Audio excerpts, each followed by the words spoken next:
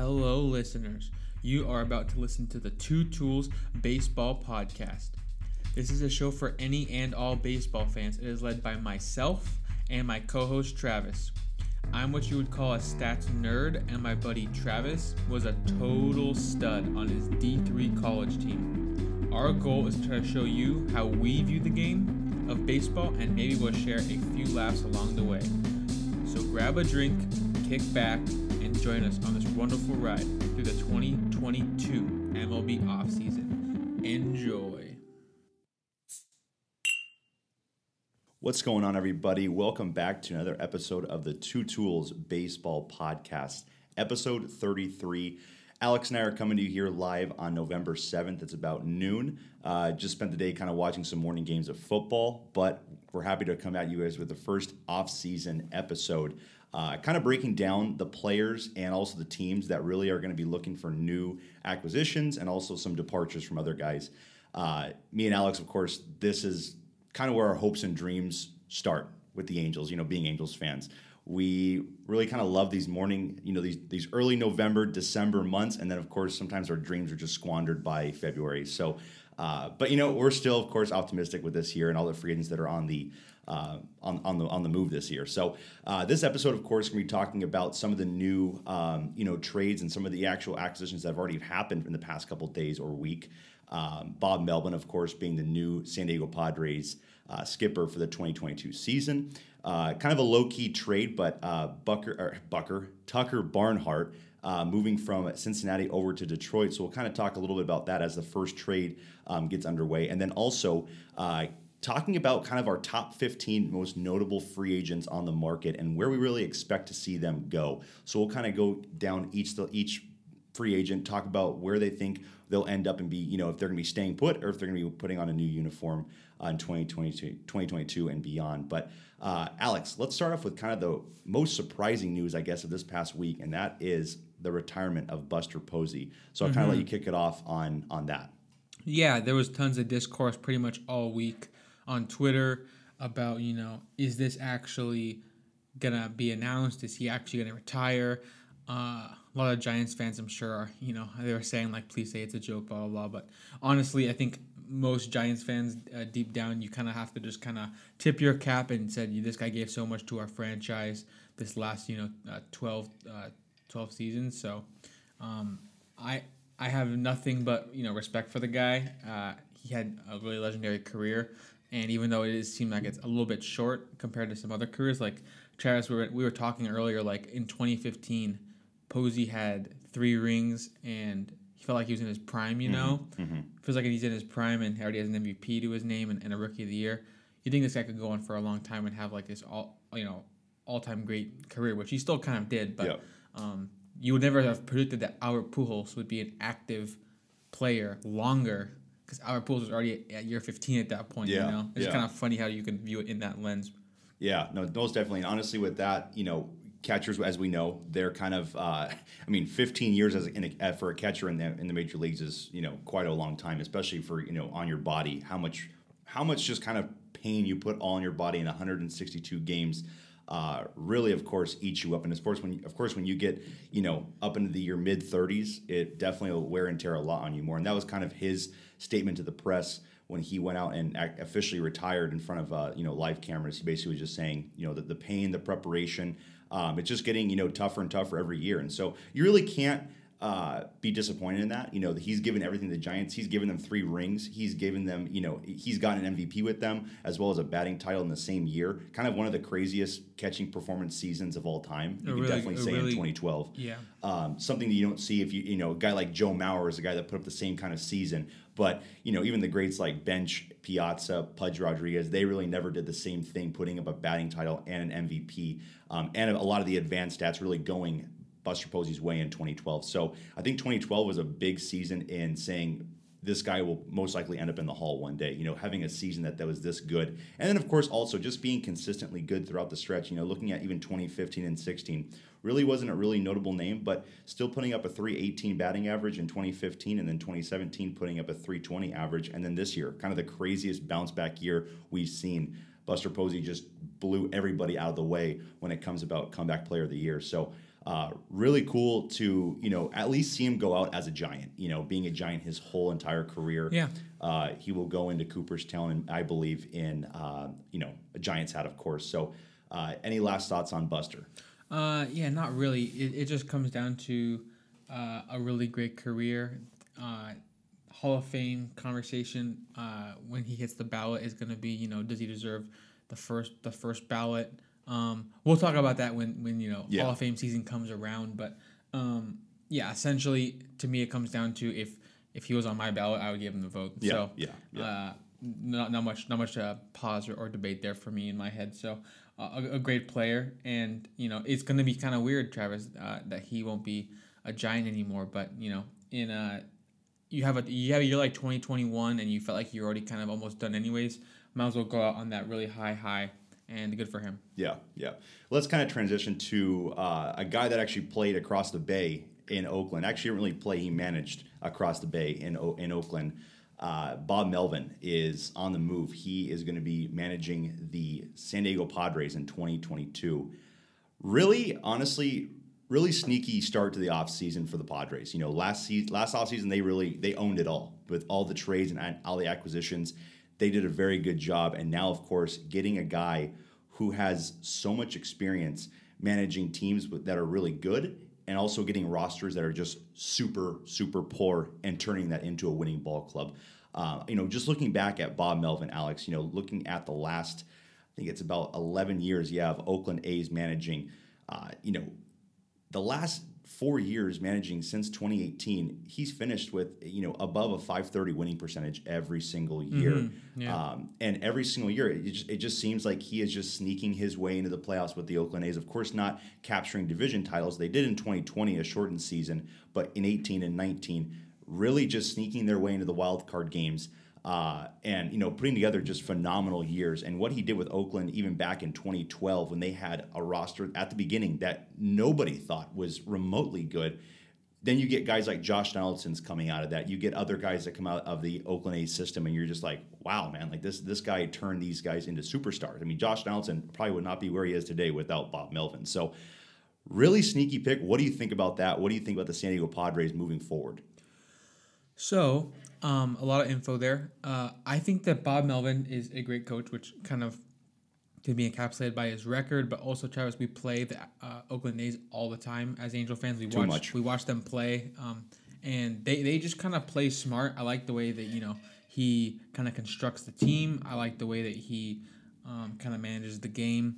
I think the A's are just really smart, and I think he's a big reason for that. And so, I think bringing that kind of pedigree to San Diego is going to be a big deal for some of the Padres players. I think he can probably win them over early on, and then just kind of maintain that kind of respect and kind of have that kind of pedigree shift, hopefully, because it seems like Tingler at the end there, some of the players must have not been very happy in that dugout, and I think that kind of almost became an issue where they decided to move on for that reason. So I think another big thing about Melvin's decision to leave, honestly, Travis, has something to do with the way Oakland Athletics go about their philosophy as a team. I think he liked the players, and he liked coaching a team that was always successful.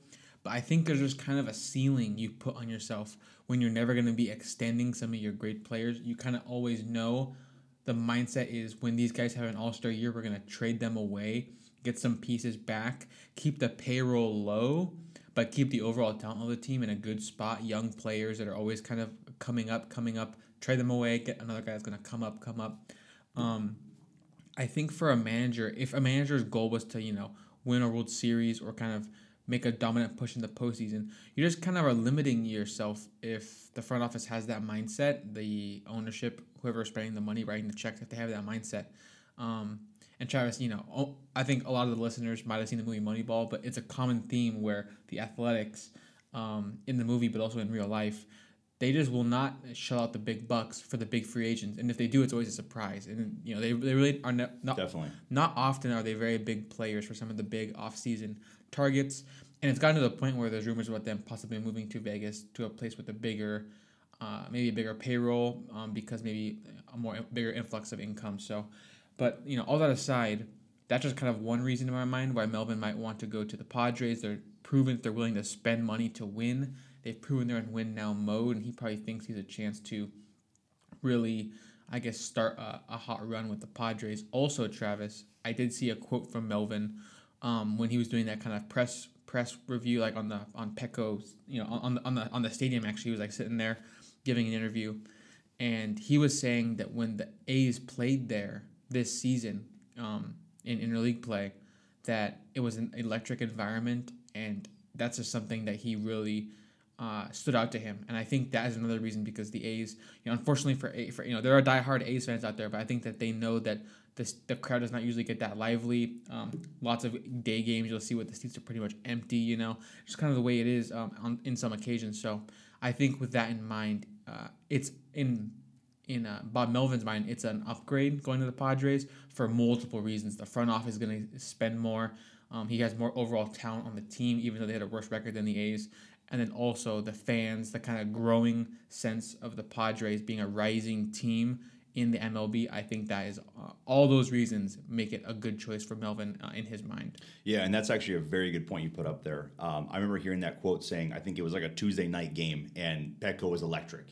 They were they're a young team. The fans of San Diego are very optimistic, and they are expecting, honestly, a World Series appearance in the next couple of years. They don't expect anything else, even though the Padres have not really been a playoff team this century that much. I mean, right. Going back before 2020, I think their last playoff appearance was 2006. So really had a huge playoff drought. But you're so right with all that kind of stuff. With Oakland not spending money, all their all-stars, all their great players, when they get really hot, the front office is thinking, where can we ship these guys for prospects? Where can we get more in return? And it kind of reminds me of a Tampa Bay Rays job with Kevin Cash. You're really put into a weird situation of, you're not going to get the big buck players. We're going to have to work with our minor league system, develop these guys. You're going to have good communication with your AAA, AA coaches and people down there, and kind of get these guys brought up through the process in a very good way. But yeah, I mean, it's a different way of managing. There's only, honestly, I think a certain special amount of people that can really do that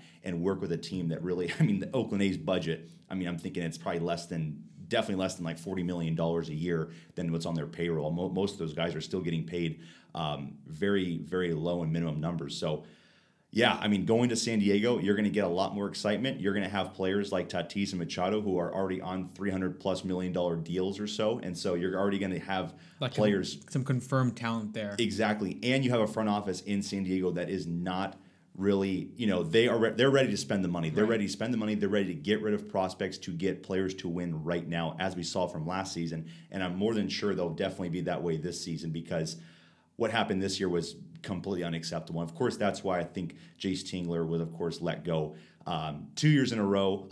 In 2020, had a really good year with the Padres, was very good at managing them. Except for the whole Tatis 3-1 grand slam swing. I think that was a little bit of a weird way that he handled it, and kind of pretty much disappointed in Tatis for all that. But, this year, your full season, you start out really hot, and just the way you sizzle out of it was not a very good look. And I know the Padres are probably we're willing to fire whoever we need to fire in order to get someone else better and to achieve a winning season with a playoff trip in mind as well. So love the move by that. And so moving on to kind of the next kind of, not really a big deal at all, but just kind of an interesting start of the offseason. Tucker Barnhart from the Cincinnati Reds had himself a really good and just kind of a low-key nice season in 2021. I know a lot of teams were actually looking to get him for maybe a backup role for catchers. Well, he went to the Detroit Tigers, and the Detroit Tigers last year, Alex, finished second in the AL Central. Just a surprise team that almost was at 500 last season, but they end up landing Tucker Barnhart. And tell me what you kind of think about that, to kind of start the season off, or the offseason off at least. Yeah, so I have some thoughts about Detroit for sure. So I may have said it on the podcast before, I'm not sure, but I saw some crazy stat a while back that every single month besides the first month of the season, the Tigers had a winning record in that month. So it really kind of shows, once they kind of found their identity and like kind of figured out who they're going to use, AJ Hinch was able to kind of figure out what his team looks like. and everyone kind of got in their groove, they became a winning team, which is not what you would think of when you think of Detroit Tigers, based on the names they have, based on their final record. It was it's not like they made a real push for the wild card, but Travis, I do think that they are planning on winning sooner than a lot of people think. I think a lot of people kind of know they're in a rebuild and they have a lot of young, great names.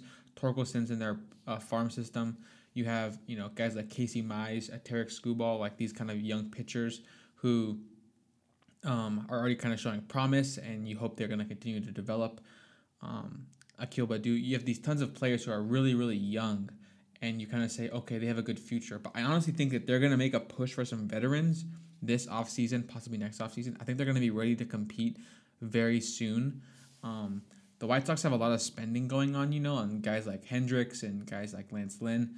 That if some of those guys start to age a bit and their contracts kind of become a little bit like, okay, you're paying this guy kind of a lot now. I could honestly see a situation where Detroit could overtake the division in a year, 2 years. Maybe that could be a little bit too early, but I think that there's a lot of promise on the future. We'll get to the other free agents that they might maybe try to target later in the episode, but just a start about Barnhart. I think that he has some of the best framing numbers for catchers in baseball, which is always a big deal in my mind, because I think it's at least one of the easiest things to notice, right, Travis? Because you're watching a game and the ump just blows a call right on the corner. It's like so close, and like you kind of almost feel like if I had a different catcher, maybe that could have been framed and that ball could have been a strike. Changes the at bat. Kurt Suzuki. Right, exactly, yeah. Angel fans know Kurt Suzuki's inability to frame, even just making strikes look like balls sometimes. It just completely changes innings, which changes games. So I think that it's a great pickup in that regard. You're having a good glove behind the plate. I'll also add, I believe the prospect they gave up, Travis, I forget how old he was, but he was like in his like early to like mid 20s almost. And I think he was still in like in A ball. I think he was batting like 2 something. So it's just a guy who God bless him, but better luck on the Reds kind of thing. It's like you were not really progressing in our system, but they made a move for a catcher, and I think it's a positive move at the very least. Also, a left-handed bat, which most catchers are righties. It just seems like so. A platoon bat for sure. So. Barnhart's actually someone I wanted the Angels to try to pursue, Travis, just as a backup for Stassi, just a good glove. He also bats lefty where Stassi bats righty, but at the end of the day, it's a low-key pickup. It's nothing like breaking headlines, but it is, I think, overall a good move. It's already showing early that Detroit is ready to make some sort of push this offseason. Yeah, and definitely a nice duo with Eric Haas. He actually had a decent year last year for Detroit. A surprising year, yeah. Yeah, so he was definitely, I feel like, weekly and monthly he was definitely putting up some news about, just his crazy, walk-off home runs or just big hits. But I like what you said too about the defense. Detroit has 3 young pitchers, Matt Manning, Tarek Skubal, and of Casey Mize. Yeah. All 3 of those guys are 24 years old or younger. And so having a good defensive catcher will definitely help those guys progress and grow as starting pitchers and kind of get that comfort level, as it progresses, as they get older. I think having a great defensive catcher and a good framer, like you said, will only help those young starting pitchers. And of course, you got, mid, 30-year-old starting pitchers, Matthew Boyd, Willie Peralta, Jose Urena. Those kind of guys as well, really helping them out as well. But of course, I don't think they're done yet when it comes to spending. I think the big guy on their on their balance sheet right now is Miguel Cabrera. Making a lot of money. Kind of the Albert Pujols did of course have a bounce back year last year. Had a really decent year compared to the years of us watching Pujols on the Angels. But yeah, I think using Miguel in like more of a bench role, platoon pinch hit role, it's gonna make him look a lot better on the stat sheet because he's just the kind of guy who shouldn't be an everyday player anymore, because if you play that guy 150 games, the wear and tear, plus the fact that you're facing lots of pitchers that you maybe wish you weren't preferred to play against, it's definitely going to have a big impact. So I think using Miguel Cabrera in like a more diminished role going forward will help those numbers go up, and he'll actually have more value off the bench than as a starter. No, definitely agree with that. Alex, let's kind of move into the big part of the podcast, and that is, looking at kind of our top 15 most notable free agents on the market right now, and, our predictions on where we think these guys will be landing, if they're going to be staying put or if they're going to be, wearing new uniforms in the next season and in the future. So just kind of kicking it off, I'll start off with basically, I think one of the biggest free agents this year, Freddie Freeman. Just off the World Series championship, the Braves roster wants him back, and the Braves fans want him back. It's really funny during the parade, during the celebration. I think a lot of people were they weren't chanting like World Series champions. They were chanting "Resign Freddie." So funny, yeah. Really interesting that they are really in on signing Freddie. But Freddie Freeman, where do you see him going in this offseason? Okay, so Freeman, there's a few ways to look at it. In my mind, obviously, a type of guy who you could easily see in the same jersey for his whole career, which would be, of course, the Atlanta Braves. Been a franchise guy for like a decade, and I think it's also a big deal that he kind of came up through their system, Yep. Has been with them kind of through the whole rebuild, was there when Acuna got called up, which was pretty much marked the end of the rebuild and the beginning of a time to win, and of course they finally won, and he was one of the biggest reasons why. So he, I'm sure, has a lot of sentimental attachment to Atlanta. I'm sure he loves being a Brave. I think staying with the Braves is a pretty easy thing to say, and I think it is probably the most likely option. But just for the sake of argument, I'm going to just think about some other options. Travis, we both know well that he lives in Orange County. Some Angel fans think he has a chance to maybe entertain the idea of coming back, coming quote-unquote home, which would be he lives not that far from Angel Stadium at all. So with that in mind, I think the Angels maybe meet with them. I don't think that they're going to offer him a crazy deal because we already have Jared Walsh playing first base, who is also a lefty. It's like they don't even complement each other really. It'd be an overlap, right? It's like almost the same role, this lefty kind of power first baseman. But of course, Freddie could be an improvement, but then where we put Walsh, like we're just kind of wasting a talent. So I don't think I don't think those talks go that far. A random name that popped into my head, Travis. I'm thinking about teams that want to win now that could use a veteran bat that's, next couple seasons is still going to be really good.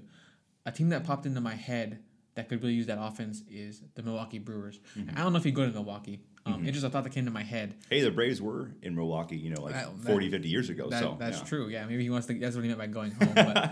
But yeah, I think that the Brewers are going to be a team that are looking to add bats because we know how good their pitching is, and they're not really losing many pitchers in the free agency. So it's going to come down to, can we add a bunch of proven bats that are going to help us when we get to the postseason win some series? And they could not do that this year.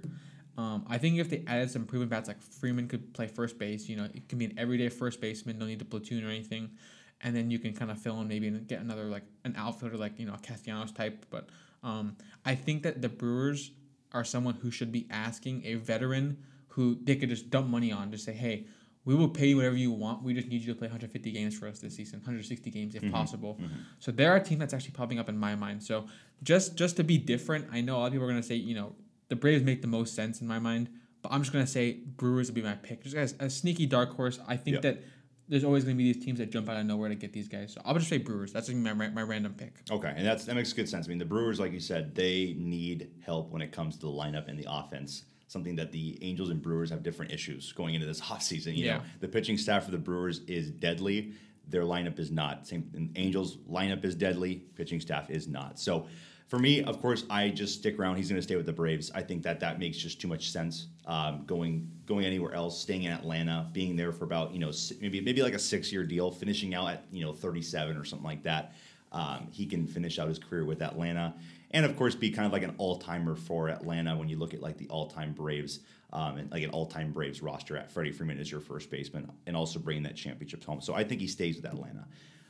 Next question. This is going to be a big controversial one. Carlos Correa. Yeah. We know, some also breaking news. The Astros just offered him, I think it was like a 6-year, $150 million, or 5 years, $150 million. Basically, I think it was about $32 million AAV. So I think it was 32. Yeah, 32 AAV for 5 years. Yeah. And so good deal. Length, though, not very good. If you ask Carlos Correa, being only 26, he does not want to be a free agent at 31, 32. So, of course, I think that really puts the Astros out of it. They're done. They're not going to sign Carlos Correa. He wants more money. If not, he wants a longer term. Where do you see, what team or teams do you really see highlighting on Carlos Correa? Yeah, so he's the kind of guy that so many teams are going to want, right? There could be some fans who are still upset about 2017. They're like, we don't want that guy, but in reality, Move on. You want a winning team, right? This is a guy who's going to be like top 5 in MVP voting probably for the American League. Led baseball in Baseball Reference WAR besides Ohtani. So I do think that he's going to get paid much more than the Astros offer. So many teams could use a shortstop. Teams like the Yankees, the Angels need someone like that. But Travis, the team that I have said for a while now that I think is probably the leading favorite to get him right now is I think the Detroit Tigers. Okay. I think the Tigers. I think there's an AJ Hinch connection that makes a lot of sense. Obviously, the former Astros coach from 2017. I think Correa must look up to him in some regard. And then also the Detroit is a team that they feel like if their window might open up in a year or two, you already want guys on your team for a lengthy deal that are going to be around for the whole window, essentially. So Correa could be their almost MVP kind of guy that's like their team is almost built around. So he could be their shortstop. And then in the next coming off seasons, they can build it kind of around wherever prospects don't really match up, wherever there's a hole, they can fill it in the future. But you really want to get a big piece like this while it's available. I see the Detroit Tigers making a big push for him. So that's just going to be my prediction to start off, yeah. Yeah, and it's funny because I actually had them written down too. I had Tigers. I had Tigers/Angels just to give my, just to start my dream list. Yeah, just so you can have some hope. Exactly, but I think you're right. Tigers. I think you're right with AJ Hinch. It makes sense there. And then also having kind of a Latin superstar in Miguel Cabrera being kind of a good influencer and having him come up there and play for them. I mean, it's funny looking at the shortstop in 2021, Nico Goodrum. Guy only batted .214 and had an 82 OPS plus. Just not a very good shortstop. And I think Nico Goodrum is very utility friendly, where he can play tons of different positions. I was about to say, yeah, he's definitely someone where if you get an everyday shortstop, he can go somewhere else, be a bench guy that can fill in multiple spots. That makes sense. Exactly, and it's funny seeing Correa go to the team. He's been in the league for how many years? He'd still be one of the youngest guys on the roster right now. Yeah. I mean, a lot of guys on that team are 27, 28, 29, still in their 20s. But Carlos Correa is still coming in as a young guy on the team. And I think they definitely have the money to spend. And like you said, with the way they finished last year, they definitely know that they're young and they're going to be getting better and better and better. And having 77 wins last year, they know that they can definitely build on that and improve. By 2025, could be kind of a juggernaut team in the AL Central. So I definitely see him possibly even going to the Tigers and also Angels, of course, because Angels need a shortstop. Don't really have too much on the roster right now. Yeah, I love what you mentioned about the age, Travis, because he is only 26, Correa, and Casey Mize is 24, and Spencer Torkelson, I think I just had it here, he's 22. So these up-and-coming guys that they have are almost Correa's age. So like throughout the whole entire, if they sign them for, let's say, 8-year deal, the entirety of the 8 years, you're going to have all these guys under control. These young guys, because you drafted them and stuff. Yep. They're going to be under your control, and you already have this all-star in Correa. I think they're all going to age at the same rate into the same, prime window at the same time. So definitely, I do think that it makes a lot of sense, and he should be the guy they target. I think he makes a lot more sense for them than a guy like Seager, than a guy like Baez, these other shortstops on the market. I do think that Correa has to be their guy because of the age is the youngest. Also, the AJ Hinch connection, I think, is great. So definitely, it makes sense why we agree there. Definitely. Moving on to the next guy, I think he's definitely leaving. It's Kenley Jansen. I think he's definitely out of LA. I think just the asking price is going to be, I'm not going to say too high because the Dodgers have a ton of money. I just think that he has spent his best years with the Dodgers, and the Dodgers probably are not willing to give him, $20 million a year or $60 million for 3 years, something like that. I see him out of there. I actually see him going to the East Coast, staying in the NL. I have him either on the Phillies or the Mets next season. I think the Phillies need to get a big bullpen guy because the roster is very good. The starting pitching is decent as well.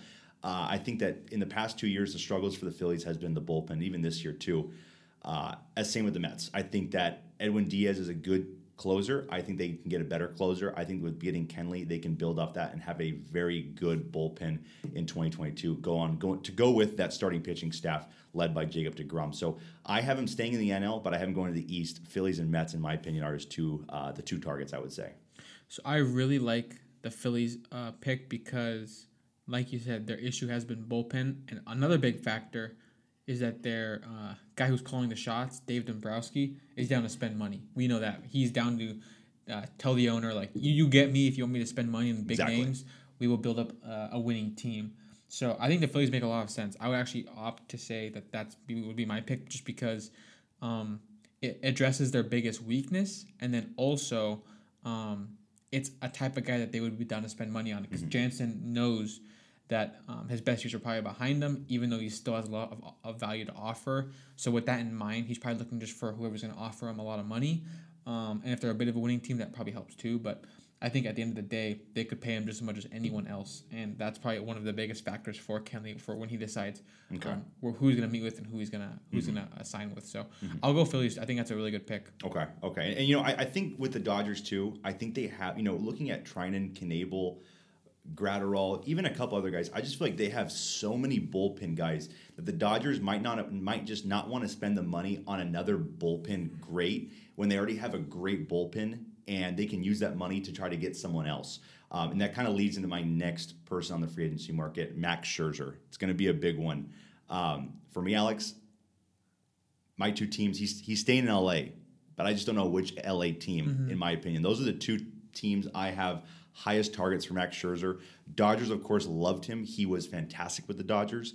Of course, and the Angels really want him too, because the Angels, I think, feel like they can get him on a 3-year deal, possibly, kind of ride him out until he's 40. And then, of course, maybe Max Scherzer can do what he does, keep playing, or, retire after with the Angels. But I really see, Max Scherzer going to one of the two LA teams. What do you think with Scherzer? Yeah, so I think everything I've heard so far, report-wise, the guys are saying he has Dodgers and Angels as his top two. This is what I've heard. And Trout really wants him too. So Trout has also said that Scherzer would be great on the Angels, which I don't think any Angel fan would disagree. Angel fan would disagree with that. Exactly. Obviously, he's proved it last season what he's capable of when he's really just in kind of an all-in mode. So, I think if I had to pick between the two, I would lean towards Dodgers, just because I think they are more willing just to give him some crazy asking price, and you kind of combine that with the fact that Dodgers are more likely to make the playoffs next season. Scherzer can kind of say, okay, the Dodgers are offering me more money, and also I have a much better chance of making the postseason, trying to get one more ring, because right now it seems like his window is the next couple seasons, and after that there has to be some sort of decline at some point, right? Like, you can't keep pitching like that forever. So assuming his window is just kind of short, maybe I could see him possibly opting for Angels if they offer a three-year deal, like you said, that's kind of 30-something million a year. Maybe the Dodgers offer something crazy like $45 million for 2 years, $45 a year for 2 years, something like that. Crazy, yeah. And he just kind of says, okay, well, I would rather just take the extra year of guaranteed, pay. So maybe something like that could be a reason why he picks Angels. But I would lean towards him picking the Dodgers between the two. Also, the Dodgers kind of seem to outbid everyone when they really want a guy, and I think they really, really want him. I'm not sure how much he loved the fit, but I think overall he enjoyed his time in LA, so I'm going to say Dodgers. Okay. And that makes, Dodgers, of course, always seemed to outbid us, starting off with last year at Trevor Bauer. So it wouldn't be surprising if they could outbid us then, or, somehow find a way to, give him, of course, less years, more money. Maybe Scherzer really likes that. Or, of course, they might say, you know what, we'll challenge the Angels too, and we'll give you the same amount of years and more money, or something like that. So wouldn't be too shocking. Let's go to the next Dodger, of course, that will be, most likely probably leaving. I think I'm very confident that him and Kenley are both gone from the Dodgers. That's Corey Seager. Alex, for me, he's born and raised North Carolina. He's an East Coast guy. I think he'll be going to the East Coast. I think the Yankees make too much sense for Corey Seager. They have the money to spend, and they need a lefty bat, and they need a good lefty shortstop. Corey Seager, in my opinion, will be a Yankee. What are you thinking? Yeah, that makes a lot of sense. I don't know if 100% he's going to leave, but I think it's definitely likely, just because I think Trey Turner wants to play shortstop, and they did make that trade for a reason. Dodgers have many young infielders in AAA and AA, guys on the rise. So I think with that in mind, I do think he most likely moves. For some reason, I'm also in the AL East. I think the Yankees do make lots of sense. I've heard that as some buzz. Yankees fans definitely think that makes sense. They need a lefty bat. They always are kind of righty heavy these last few seasons, so that makes a lot of sense. And they've kind of been missing a shortstop. Gleyber has not really been the defensive guy, even though Seager's not a great defender. He definitely is much more of a complete package than a guy like Gleyber Torres or Urshela, who got time at shortstop too. But Travis, another team I'm going to float out there is going to be the Red Sox. I think that Wow. they're a team who do not have a hole at shortstop, but I've heard that there's been at least some interest in them. Either Corey moves to second, or of course you could move Xander Bogaerts to second. Kind of But the new Marcus Simeon. could you imagine if they just said, we're just gonna punt on our infield defense, we're just gonna re-sign Schwarber, we're gonna sign Corey Seager, we're just gonna have the greatest offensive infield you've ever seen, but the defense is not gonna be there. I could see them going for something kind of crazy like that. I'm not sure if that's their number one focus is getting a middle infielder, but they do think I think they need a second baseman. So you could almost say, let's get one of these big shortstops on the market, push maybe Xander Bogaerts to second base possibly, or the shortstop could go play second base.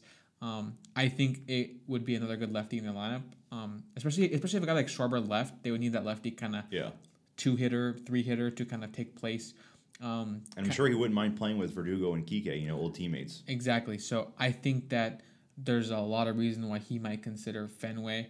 I'm just going to leave it at those two. I don't know which one he'll lean towards, but I'll say Red Sox and Yankees are my two picks. Okay.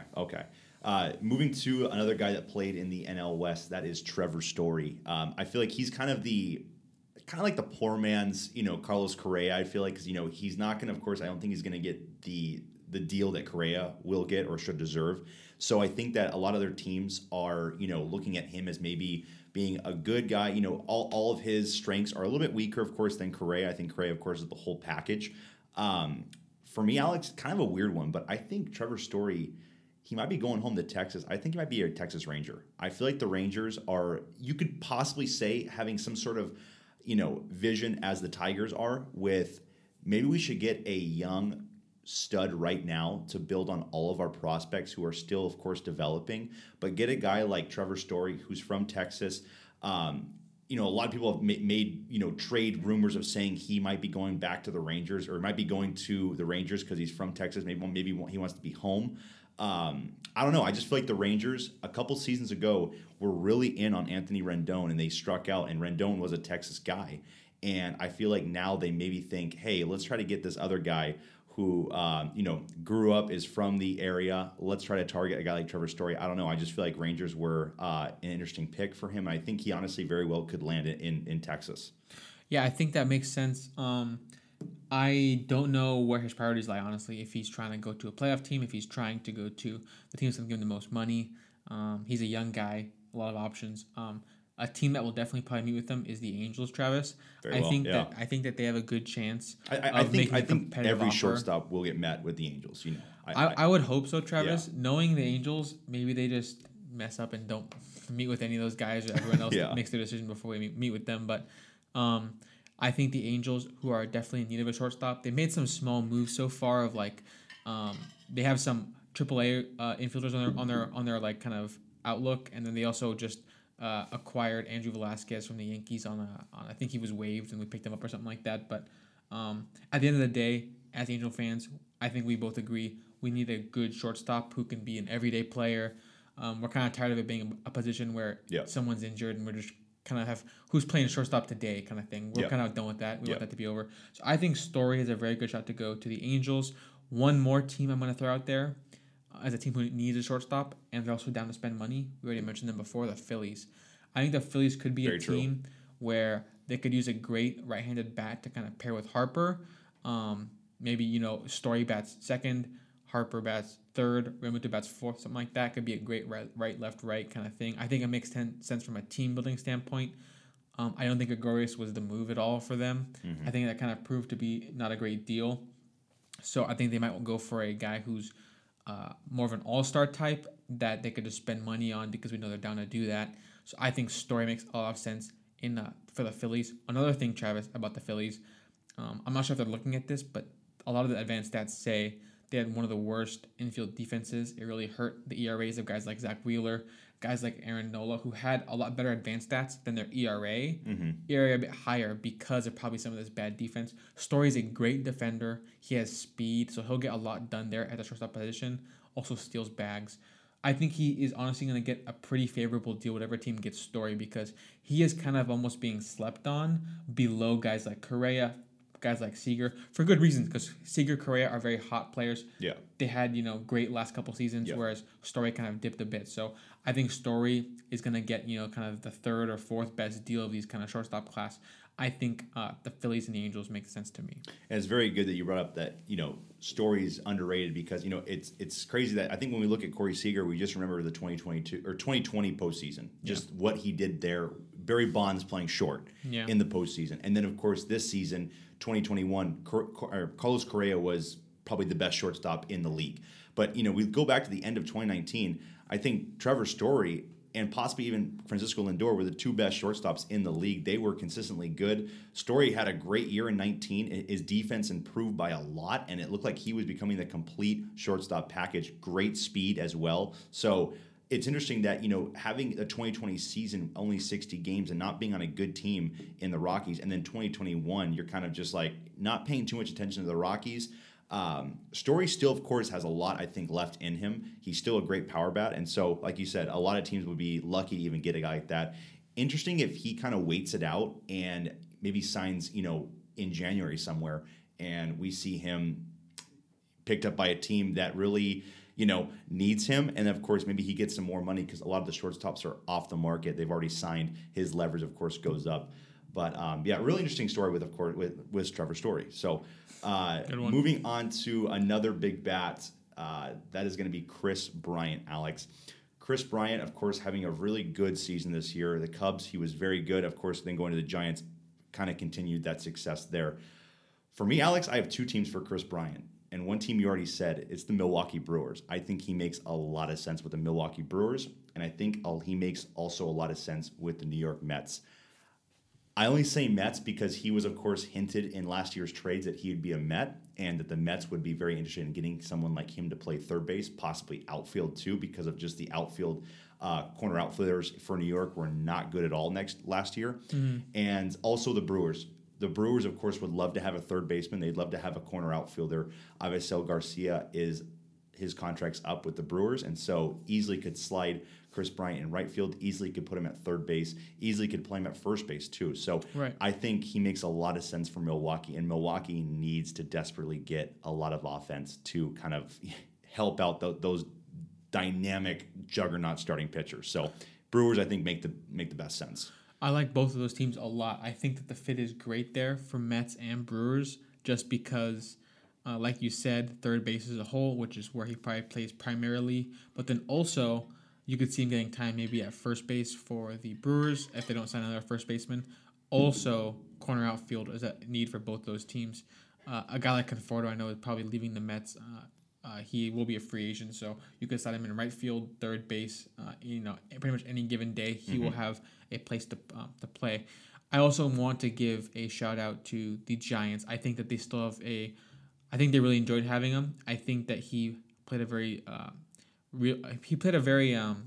key role down the stretch because he would play third base, he would play first base, he would play left and center and right. I think in the Dodgers series, Travis, I think he did have innings at first, third, left, center, and right in just the 5-game series, which is crazy. Yeah. But it shows that, a team that's going to do a lot of platooning, a team that's going to do a lot of kind of flip-flopping in the middle of the game with their team, they need these kind of guys who can play everywhere to kind of make it so the platoons all work and everyone has a spot. So I think the Giants are also huge, maybe not favorites, but they're definitely towards the top of that list of favorites to re-sign him, to keep him around. So I have to have Giants on the top of my list probably, just because I think they really enjoyed having him. I don't know who they're going to shell their money out for, but I would say Kris Bryant would be a good pick for them. Mm-hmm. Yeah, most definitely. Moving on to another big name, Clayton Kershaw. Yeah. So, Clayton Kershaw kind of being injured towards the end of this season, not at all participating or playing in the playoffs.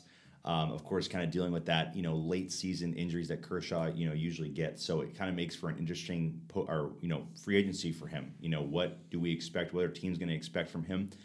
For me, Alex, he's kind of one of those players that you only get, I don't know, maybe once a decade or something like that. But I really feel strongly that he'll be re-signing with the Dodgers. I think the Dodgers, of course, really want him as well. I think the negotiations will be interesting because the Dodgers are going to probably be thinking, we really want you. We want you to be kind of like that Kobe Bryant. We want you to stay in Los Angeles for your whole career. Maybe they offer him a 4-year deal or something like that. Maybe they even offer him maybe a lower deal and just say, we're going to give you like 1 or 2 seasons to kind of get back to form and shape, see what happens. But I have him staying in LA. I think he'll be one of those guys that's going to be a Dodger for life.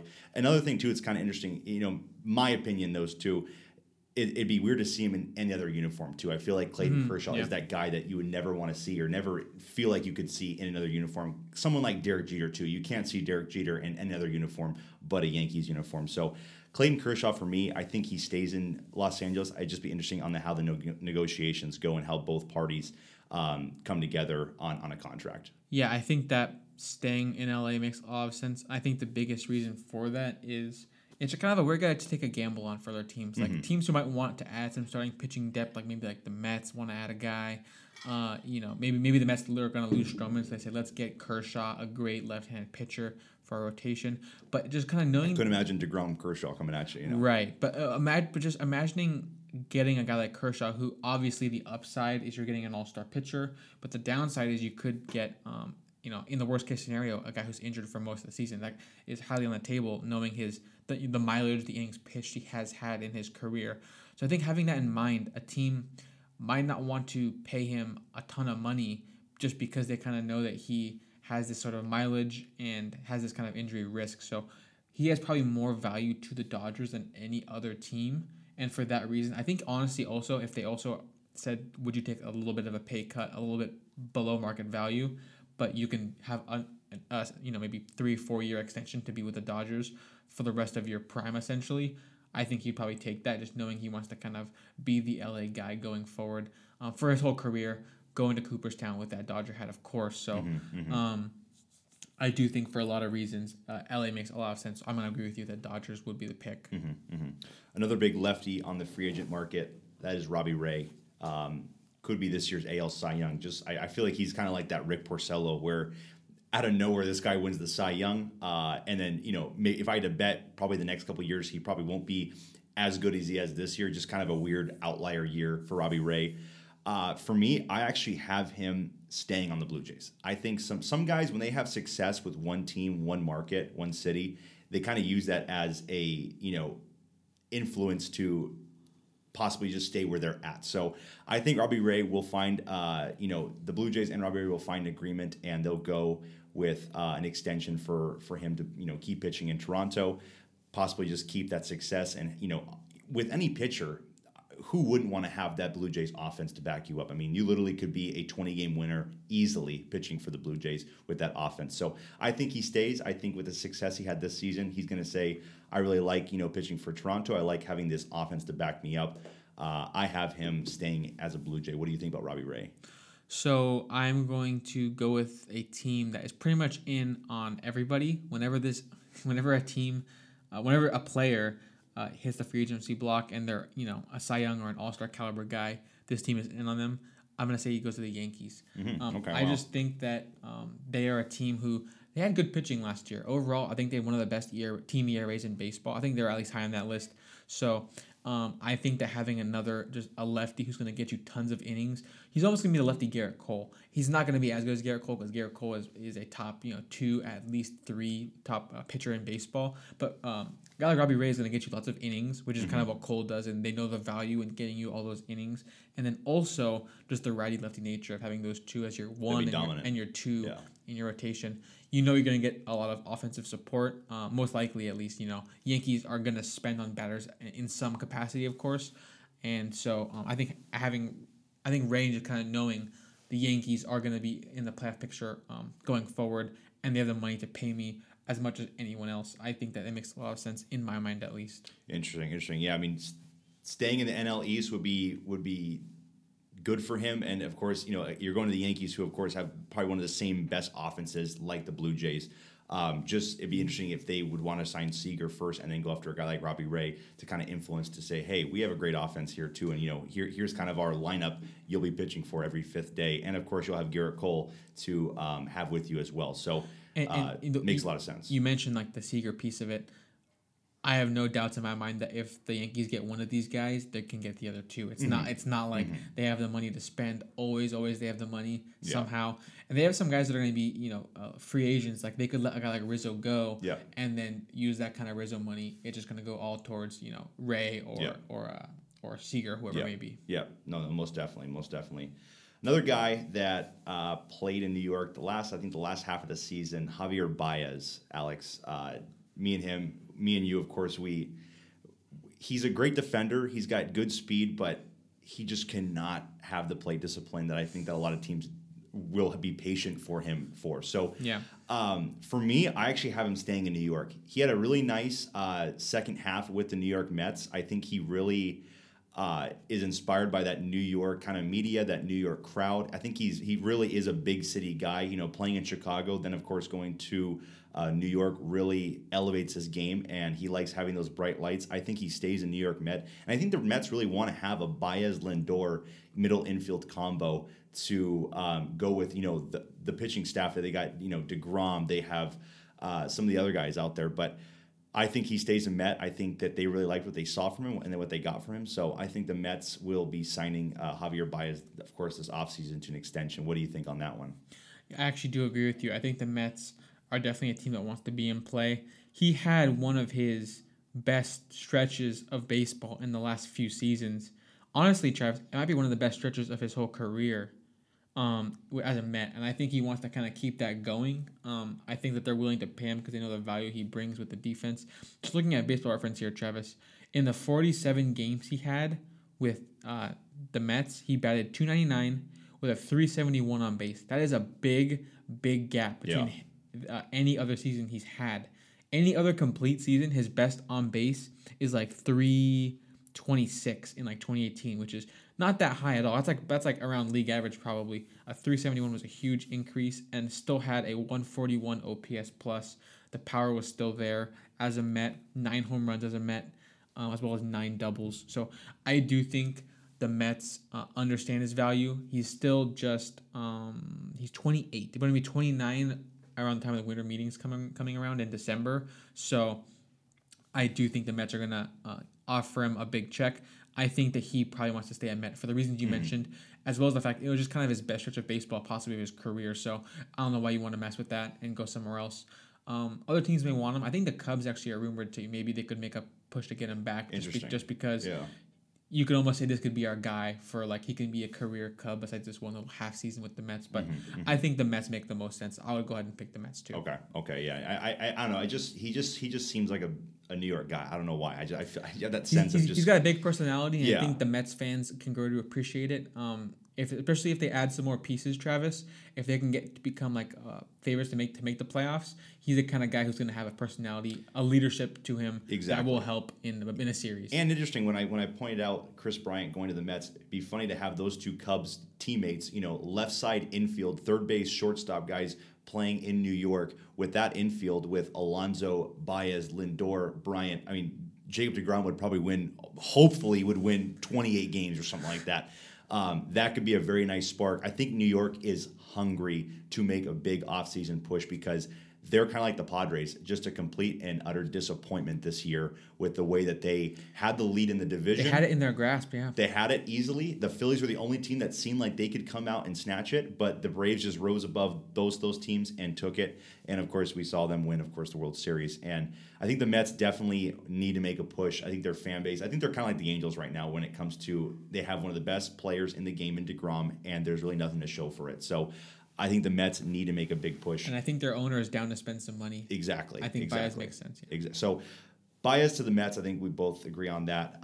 Next guy up, Kevin Gausman. He was almost a Cy Young, really strong push for the Cy Young candidate last year. Fell off a little bit. Postseason was kind of just I think he came in. I think he started game 2 against Urias in the NLDS, and Urias, of course, had the best of him. Gausman didn't have a terrible game, but I think he only had about 3 or 4 innings pitched. I think they pinch hit for him early, so he really didn't get to showcase a lot of it. Logan Webb was the main story of the Giants pitching staff in the playoffs. But for me, Alex, I don't know why, but Kevin Gausman was born and raised in Louisiana, went to LSU. I think he might want to try to go back somewhere around there. I actually have him being signed by the Houston Astros. I think the Astros saw what they needed in that World Series and even in the playoffs. I think they need to get a top-line starting pitcher because you look at you look at Verlander and you look at Greinke. Both those guys are free agents. I don't really see them both going back to Houston. So that puts a lot of pressure on Framber, on Urquidy, and Luis Garcia to really kind of rise above and to kind of take the big chunk of what they need to do and accomplish next year. I think they need to go out and get some starting pitching. And to get a big frontline starter like Kevin Gausman, I think that'd be very helpful in their push to win another division title. So who do you have for Kevin Gausman? What city, or are you thinking he's staying? Gausman, I think a lot of people kind of saw this 2021 breakout coming. In 2020, the short season, he had a 3.09 FIP, which is a lot below his ERA of 3.62. So people knew he'd be really good. And then Travis, this season, his ERA went way down, but his FIP went down too. So it almost kind of shows that he is like the real deal in my mind. It's not like this was like a fluky year for him. So, and another big number is 192 innings pitched. Mm-hmm. Seeing the innings pitched is going to be big for a team like the Astros you mentioned. That is a great fit you mentioned. I didn't really think about that because they need volume, right? They need these guys who can go, big games or, big innings in games because at the end, in the postseason, they pretty much had like 2 bullpen games per series when McCullers went down. So that makes a lot of sense. I think the Angels are a team that could get a lot of use from him just because, like we said, these innings pitched. You and I have said it multiple times. I think you say it all the time. The Angels have not had a guy who eats up 150 innings it's been years. Consecutive years at least, too. I don't think someone's got 150 innings since it might have been like 2018 or it's been more than 2 or 3 years. Yeah. Yeah. And so with that in mind, a guy like Gausman who does get 192 innings pitched in 2021, and despite all those innings pitched, he actually led baseball in games started at 33. So It just kind of shows the consistency he had, even though some of his starts were ups and downs.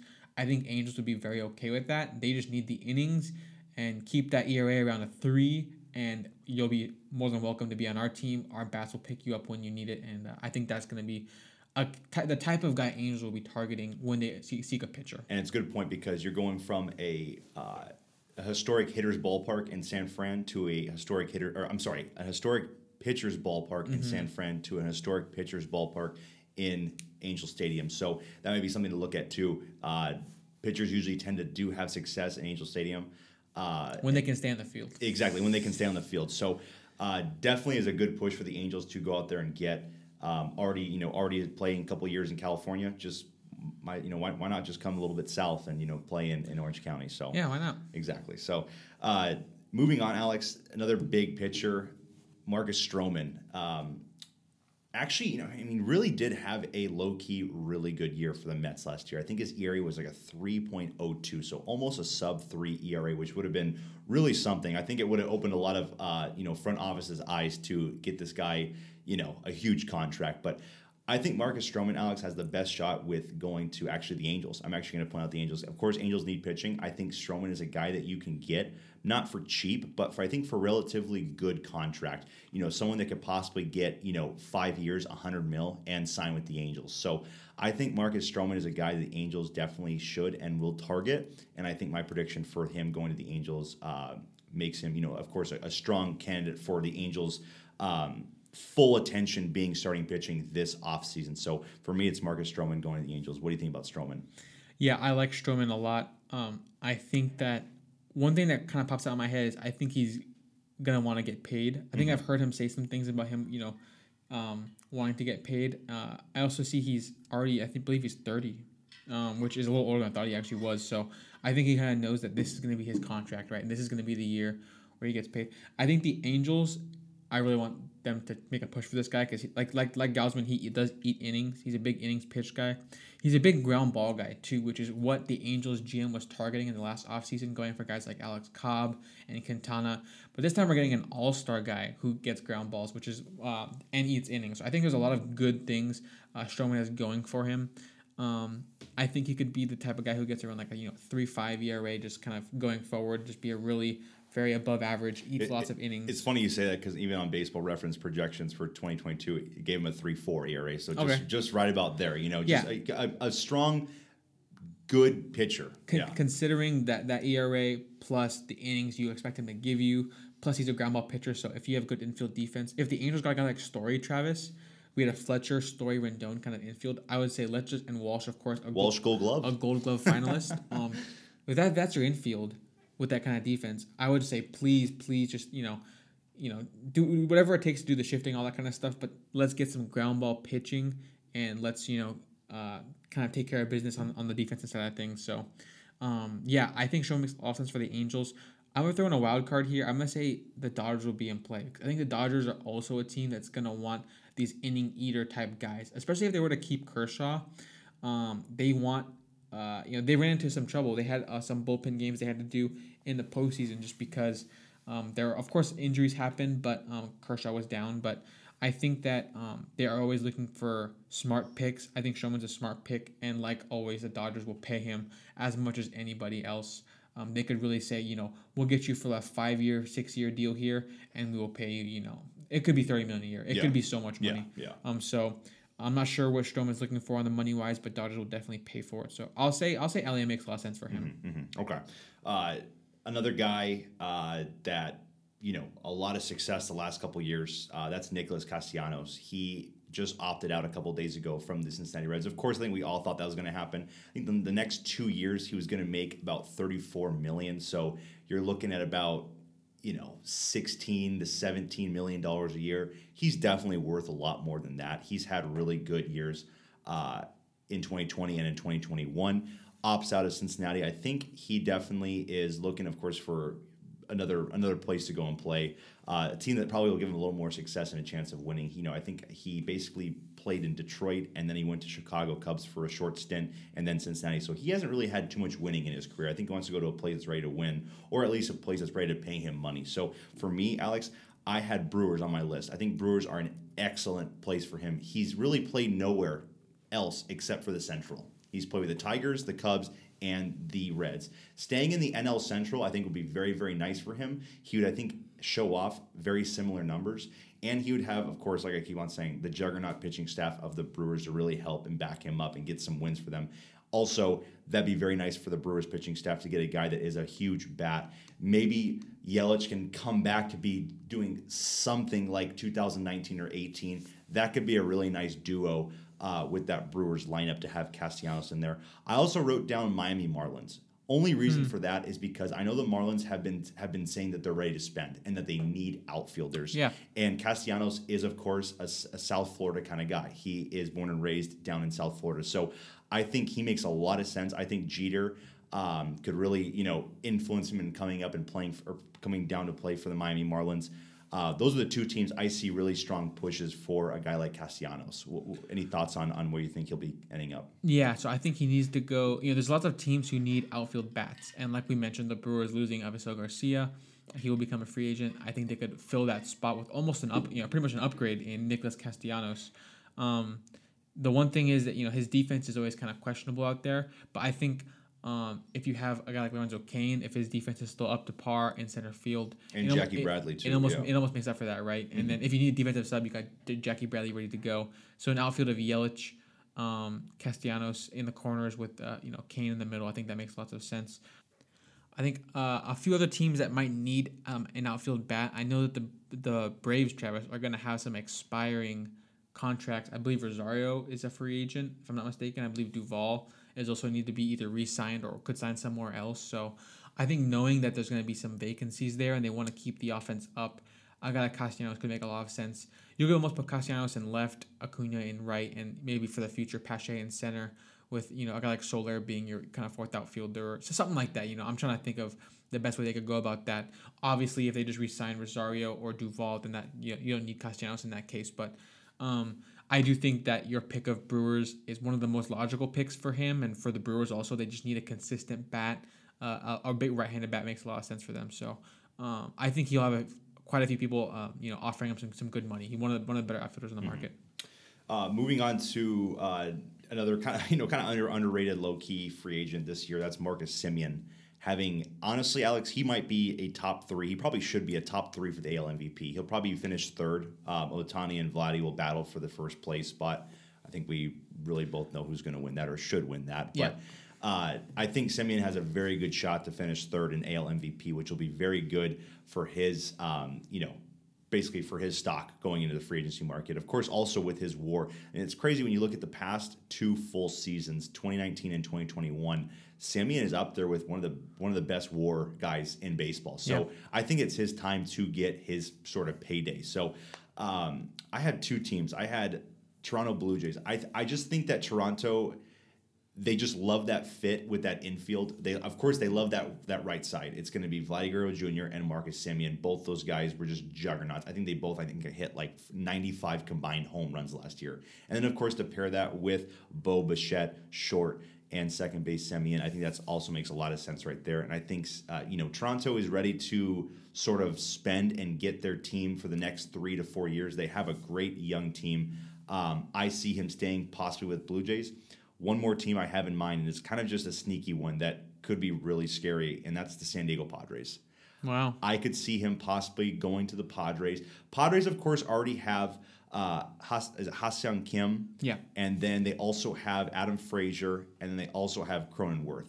They have those 3 guys. I know a lot of people have been saying, Cronenworth can play first base, and also Cronenworth can play a little bit of outfield. I think same thing with Kim, and also same thing with Frazier. All 3 guys can and play. And Tatis is playing outfield and a bunch. Exactly, and a good point you brought up too. Tatis can play outfield. I think getting a guy like Semien to play second base, of course, just makes that dream infield. I mean, you would have Machado, Tatis, Semien, just possibly one of the scariest infields in baseball. And also the flexibility of having Semien can play short and second. Tatis, if it gets a little bit more, too wear and tear on his body, he can go play outfield.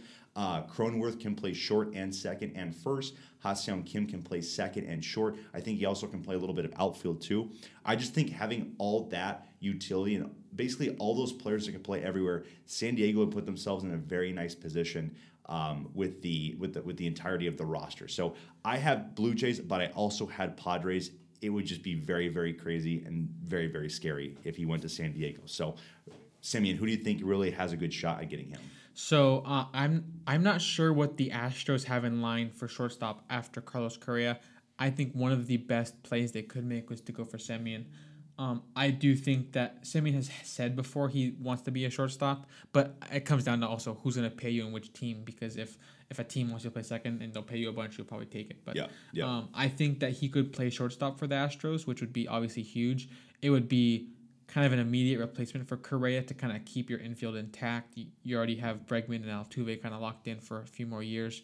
So also another reason why I think Semien makes a lot of sense for them is because they offered Correa a 5-year deal. So for some reason, if that's just kind of the window they're looking at before they want to explore something else, they could give a 5-year deal or a 4-year deal to Semien because he's more like that age where a 5-year deal might make sense. I think he'll be maybe 36 after that kind of deal. Yeah. And so Correa, obviously a younger guy who wants a longer deal. Semien, that 5-year deal, it could be perfect if they come to agreement on a dollar amount. But I do think another huge reason is if you look at Semien's home run spray chart this season, he was a big pull hitter in 2021. I think as a right-handed hitter, that'd be nice. That Crawford box, first of all, lining it off the box or off the wall in left center is a big deal. But I think honestly, if he was playing every game in Houston this season, and I mean obviously Blue Jays played in a hitter-friendly park for most of the season in Florida in their alternate site they had this year because of the whole COVID traveling to Toronto thing. That obviously helps Semien's numbers, of course. But I think if he was playing in Minute Maid, he could have had 50 home runs. I think it would have been crazy just because he was, like I said, a big pull ball hitter. So many balls would have ended up going from doubles to Crawford box home runs. Yeah. So I think that the Astros could get so much value from him. Also has experience in the AL West. Obviously was a Oakland Athletic not too long ago. So I think that would make a lot of sense for them to go get him. I'm not sure what they have plans for shortstop, but if I were them, I would make a meeting with Marcus Semien. And that would be really good because it basically is continuing where they left off with Correa leaving and Semien coming in. You're almost getting the same player, if not, I'm not going to say a better player, but you're getting the same player, and you can in terms of winning this season, next season, it's a pretty good substitution. Yeah, exactly. Especially if you're looking at the Astros and you say maybe 2025, we kind of are looking at our big decline kind of like what Oakland's looking, I feel like, at right now. He makes too much sense to go to Houston and really, kind of continue that. Keep the win now window alive. Exactly. And especially with getting maybe a couple good starting pitchers, they already have a great bullpen. They already have good middle to late starting pitching rotation guys. So Houston, I mean, I feel like a lot of people think that maybe they're just kind of in shambles, but they could really just bounce back on top and even have a better team next year. So very good kind of team to look out for. Alex, the last position player on our list, probably the most underrated guy, and that's Chris Taylor, CT3. We saw him in the postseason, and guys tend to get good contracts after a good postseason. So CT3, of course, the NLCS, and also the wild card, the MVPs of both. He is on the market. Another guy, I honestly do not see him going back to LA. It's kind of weird. I don't see him going back to LA. I see him going elsewhere. He's done well in a big city in LA. I think he can do well in another big city. I am going to the New York Mets. I think the Mets are a great option for him because the Mets right now need a second baseman, they need a third baseman, and they need a left or right fielder. And Chris Taylor plays all those spots. Mm-hmm. I think the Mets make a very good they match up very well, and I think Chris Taylor would come at a good price for them that they can get him for maybe cheaper than maybe Chris Bryant or for a couple other outfitters or even Javier Baez. But I do think Javier Baez is almost a guaranteed lock. But having a guy like Chris Taylor play third and also your outfield with a couple of those other guys as well, I think he makes a lot of sense for the Mets. I think he could be a New York Met starting next season. What do you think right now with Chris Taylor? Yeah, I think he's one of the guys who might be one of the hardest to pin down because he can play everywhere. So almost any team who has a need at shortstop, at second base, at third base, at outfield, they can look to him and say, "Are you, the solution for us?" Mm-hmm. The Angels are a team who need a shortstop. Would they talk to him and say, "Could you be our everyday shortstop? Do you feel like that's something you'd want to do?" And I think he'd be willing to. I think another team that could use a utility guy like him is the Seattle Mariners. I know that he started there, or he was there before he was with the Dodgers, right? Exactly. Yep. And I think that they could be looking to get him back and say, let's take you back to Seattle and let's essentially they're gonna have outfield openings to kind of wait and a third base and Kyle Seager. Right, Seager's gonna be leaving, so you can play some third base. I think the Mariners have a lot of kind of switching around. They do Dylan Moore might not be an everyday player. Ty France might not be an every 160 game guy. So you can almost see Taylor kind of playing different spots there. Also in the outfield, of course, Haniger is a free agent, I believe. So very true. Yeah. You could maybe see him in left field as well, which is where he spent a lot of time with the Dodgers. So I agree. Dodgers don't make sense to keep him really. He's probably more in that Jock Peterson, Kike Hernandez kind of category where you can go somewhere, be an everyday player, and have lots of value, as opposed to kind of being the Dodgers' kind of 10th man, which he's been great for them, and Dodger fans love him, but he can get a more pay and more essentially games played on somewhere else. So I would be looking at, a handful of teams. I do like the Mets pick as well because, like we said, he kind of covers all the positions that they need. So he could honestly go so many places and could end up being, one of the better players on one of those teams. Exactly, and that's a good argument you said right there with a lot of those teams you mentioned. So last guy on our list, Alex, that is going to be Carlos Rodon. Had himself a career year. Almost everything was a career high for him. Everything went right for Carlos Rodon last year, and of course, being on a team like the Chicago White Sox. Where do you see him going? Where do you see his next team, if he's going to have a next team or if he's going to stay with Chicago?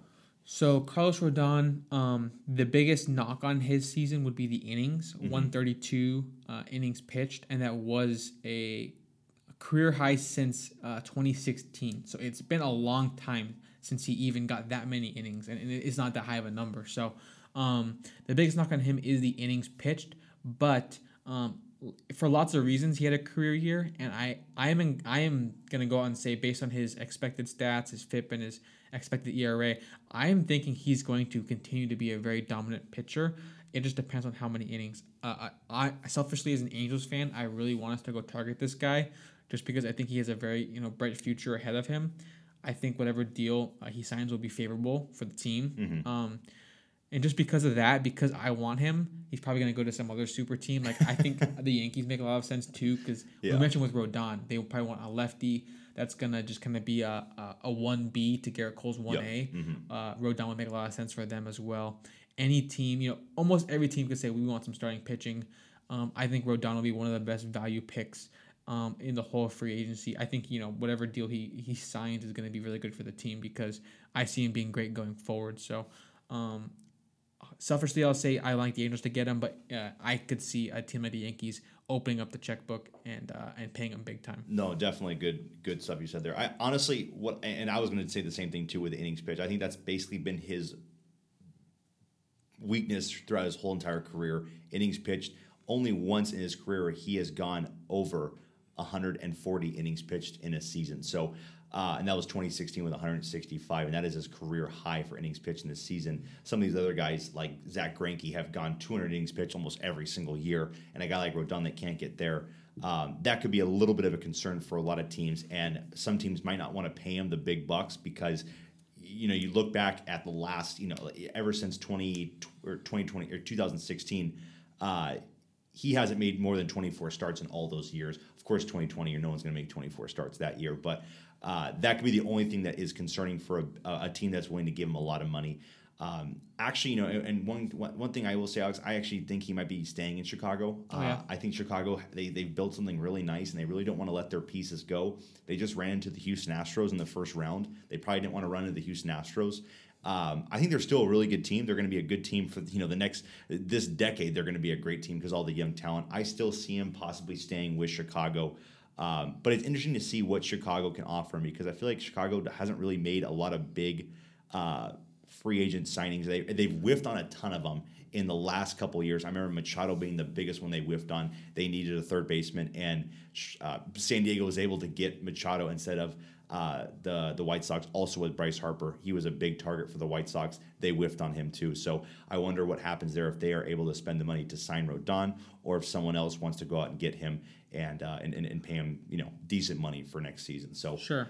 I think one more thing on Rodon. I think just as Angel fans, Travis, I think that if I were I don't know what the mindset is of where their eyes are going to be set for what they're going to target, yep. but if they're going to do the route of let's just get a bunch of pitching and not really focus on the position players at the start of free agency, I think the move should be get a guy like Rodon who has upside of being just a total ace. If the innings pitched are okay and if he stays healthy, I would try to get a guy like him, and then also get a guy who's like an innings eater, a workhorse. Get a Gausman or a Marcus Stroman type who just get tons of innings and is going to have you a solid 3-something ERA, and help you just kind of win ball games every fifth day, and you don't have to worry about them missing time. I think pairing the high upside guy with the workhorse guy is probably the move for a team like the Angels, who you don't want to sign two guys that are just like high upside but like some chance of injury, and then they both kind of flame out and miss time on the IL and stuff like that. So I'd love to see the Angels kind of pair a Rodon with a workhorse type and spend all the money on the pitching. That could be a great game plan, I guess, going in the offseason. But I'm very high on Rodon, I'll say that. And with his trends now, that is, of course, a big thing, too, as he was able to figure it out last season. He's still really young. Could be a guide, be a great fit moving forward, especially with the Angels. I mean, with the Angels, a 3.8 ERA would be a blessing for a guy who can go 130 innings pitched every year for a 3.8 ERA. I feel like we would easily take that with the pain that we have gone through in the last 5 seasons or so. So, right. Getting a guy like Rodon, I would not be at all upset about that. So, that really kind of sums up all of our free agents. I know it kind of went through a while just going through our picks on where we think some guys are going to go, if they're going to stay or move on to other cities. But anything else, Alex, I guess, with today's episode? I don't think so.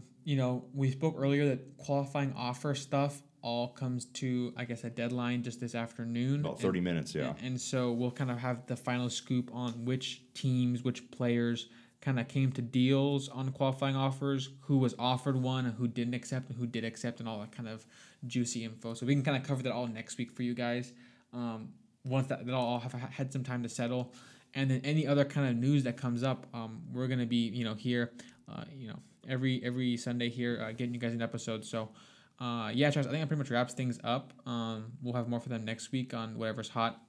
But for now, I think that wraps things up. So if you made it this far, thanks for listening. We appreciate all the support, and we'll talk to you guys next week. Presented by Tool Tools Podcast.